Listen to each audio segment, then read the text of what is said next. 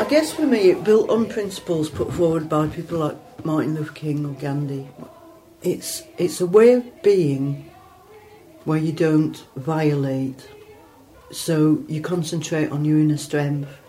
I didn't really get involved till '84, but I definitely came down from Lancaster on a coach, and there were thousands, I think, surrounded the base, and that was just really powerful. But non-violent direct action against whatever, so you learn how to physically cope with being arrested or being attacked. You learn physically how to deal with human beings emotionally, and tactically how you face off or unface off police and all those things. So, in regards to the night watch, we had something called a telephone tree. We had something called cruise watch as well, which was a telephone tree that would alert people as to when the cruise missiles would come out of the base and be transported around the country. So if that was going to happen, we'd then get a call and we'd whiz over there.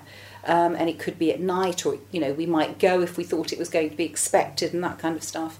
Because I can remember my mum talking about telephone trees, but obviously at 5 years old, not really knowing, but that being a big deal. Well, you said everybody's got sort of 5 people to phone, and they've got 5 people to phone, and you've got 5 people to phone. When they were bringing the missiles into Greenham, the actual missiles, a group of us said, well, no, this isn't happening. So a whole load of us just laid in the road. And we'd learned that when you lay in the road like that and you're going to be threatened, you have to have an arm around each other. So we're all holding on to each other. So then you don't get scared. Because otherwise, if you weren't holding on and you sat up and looked at what was coming at you, you would die. So we're all laying down, holding on to each other, and we didn't listen to anything. We just laid there, and they galloped their horses at us. I found it quite interesting, the effect of doing the protests. Of seeing the way, like on the big protests. So when we did there was a big protest about bringing the fence down, and we did got a big section of fence down, and people were just dragging women off across the razor wire, deliberately. Back then, there would be people who had bolt cutters, and if you had them in the car, they'd have to be hidden in case somebody found them, and then. But there were differences of opinion. I mean, there was a huge debate at camp about the first time that they cut the fence and went inside the base. Was that something we should be doing?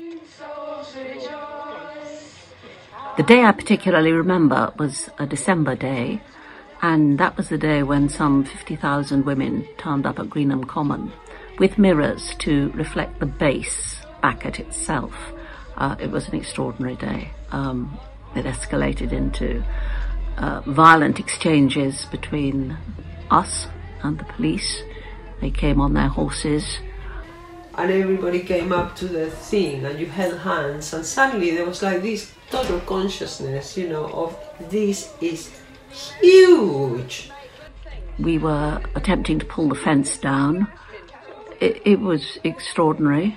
I went because I was horrified that there were American cruise missiles anyway, and that they should come to England and use our Greenham Common was something that couldn't be tolerated, I felt. It had a profound effect on me that particular day.